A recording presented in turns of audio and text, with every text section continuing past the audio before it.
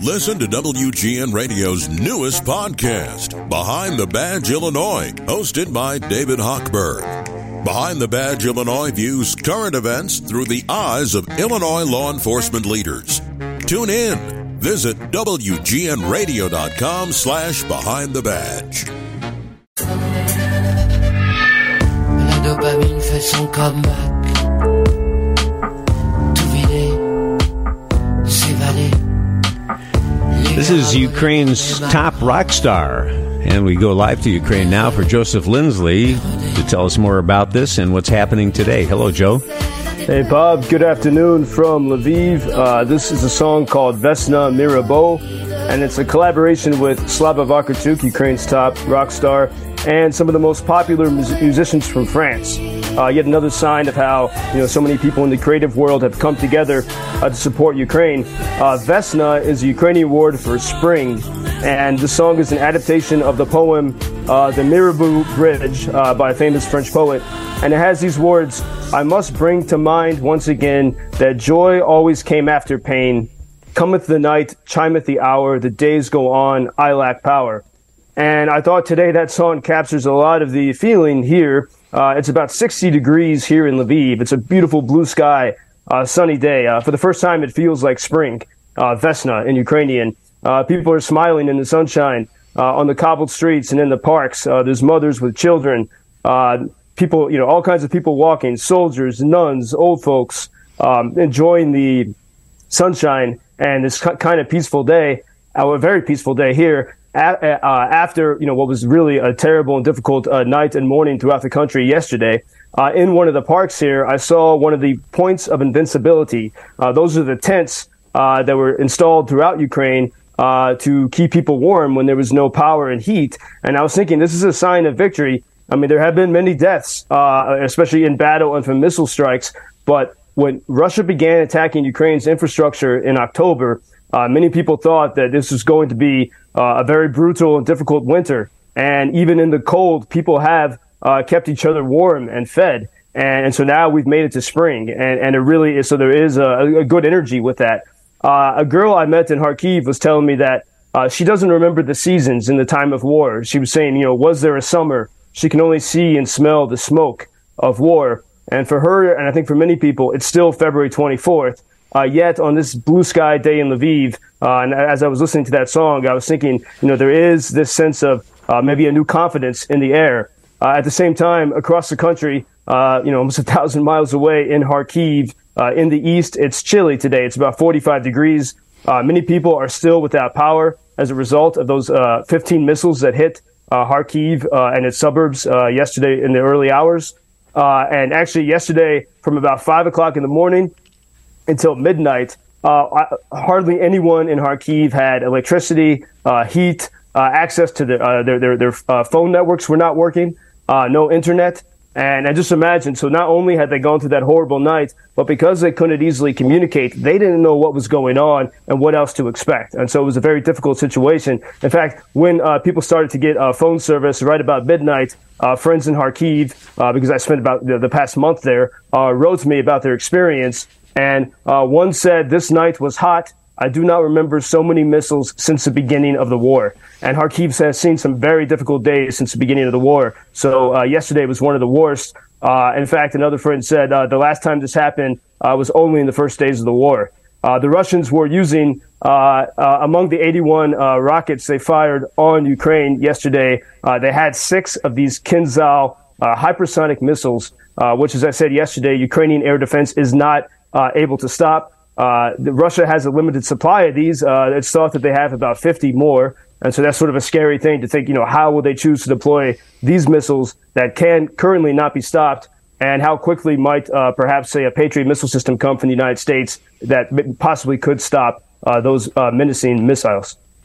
Joseph, you painted such a lovely picture of the scene where you are on a relatively warm day today, but I have to tell you, I was watching the news last night, the video of the destruction, just horrible, and I had a thought. When Putin sees this, some thought must cross his mind about, well, if I get this territory, I've got to rebuild everything. And the economy is really a difficult one in Russia now, and they're going to have to spend billions of dollars. So, I mean, is that just a crazy thought on my part? Does he even care about that?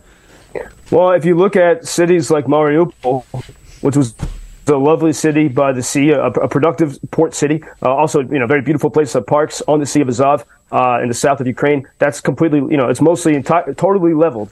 As people have said, it looks like Chernobyl. The same with the city of Bakhmut. I was there in June, and there was fighting nearby, but it was a lovely little city, and now it looks like something from hell. And so I think Putin is not necessarily, he's not driven by some kind of economic motives here, driven, I think, first and foremost by some kind of hatred. That's the only thing that could unleash such destruction. And he wants to erase all memories of these nice cities, especially these cities that were developed these past, the past 9 years since Ukraine's Revolution of Dignity, when Ukraine really decisively pulled itself away from a Soviet sort of victim mindset and said, we're going to build a nice, lovely society. And so, pretty much all the Ukrainian music I've ever shared with you, for example, has come from that 8-year period of this opening up of the society. It's what we saw, we talked about this week at Tbilisi, Georgia. I heard from friends today they said, all is better. The parliament refused to agree on the law, and it's finished. We are back to the European way. That might sound overconfidence, but it really reflects this idea among some Eastern Europeans, especially Ukrainians and Georgians, this idea of the Maidan, which is the public square. It comes from a Persian word meaning public square, meaning whenever the people feel that the government is going beyond its limits, this is really a new fourth branch of government. I think we need to rewrite political theory, improve upon John Locke, and say what the Ukrainians and the Georgians and some others in the Eastern Europe have shown us. When the government starts to push too far, the people take to the streets and they say no more, and they do it peacefully and orderly, and then the government backs off, and then there's no further revolution. There's no need for further chaos. And that really is sort of the Maidan mentality, and it really enables a society to function well. But what it does not permit is a tyrant. And so Putin really sees that as a threat. And so I think he doesn't care about what he has to destroy when it comes to buildings. He wants to destroy a soul and a mentality of freedom. And that's actually the thing that's most difficult, and as I think we see here, impossible to destroy.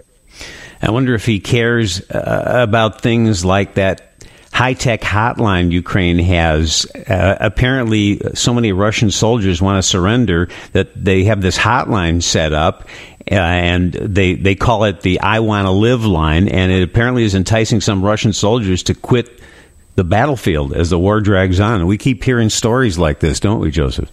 Yeah, well, Ukrainians are very tech savvy, and so they'll use all these abilities to reach the Russians. And I think, maybe as time goes on, more and more Russians maybe will start to wake up. I mean, it still is the case that almost every Ukrainian I know has a distant cousin or some relative in Russia because of the Soviet times. There was a lot of deportations and integration. And still, their Russian relatives and former colleagues still have a hard time believing that this is happening. In fact, most Ukrainians don't even speak to anyone they knew from before the war in Russia these days. There was a famous video of a woman who was wounded in a missile strike in Kyiv, and she was taking a video of herself. Some critics in America were saying, why would you take a selfie? But if you listen closely, she's saying in Russian, I'm sending this to my sister in Moscow, so she will finally start to believe that this is real.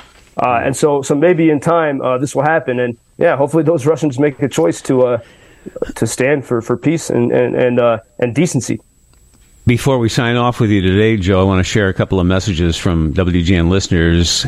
This text: do you think the Russians are listening to Joseph's report every morning? And that kind of goes along with this email from Bill and Pam. Bob, Joe's spot on your show in the morning. It's the highlight of our morning, but it makes us nervous when Joe talks about what Russian missiles Ukraine can or cannot defend against. I'm sure they are listening. I wouldn't give them any more information than necessary. You worry about that, Joe?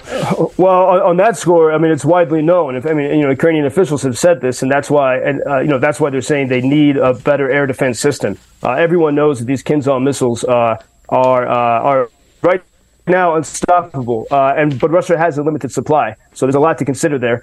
So no, on that score, I'm not worried. But Russia has certainly been increasing in the past weeks their information attacks. Many people I know, and also I have received myself very disturbing messages. And so I think as they see that they're losing in Bakhmut, it seems. I mean, Ukrainians still hold.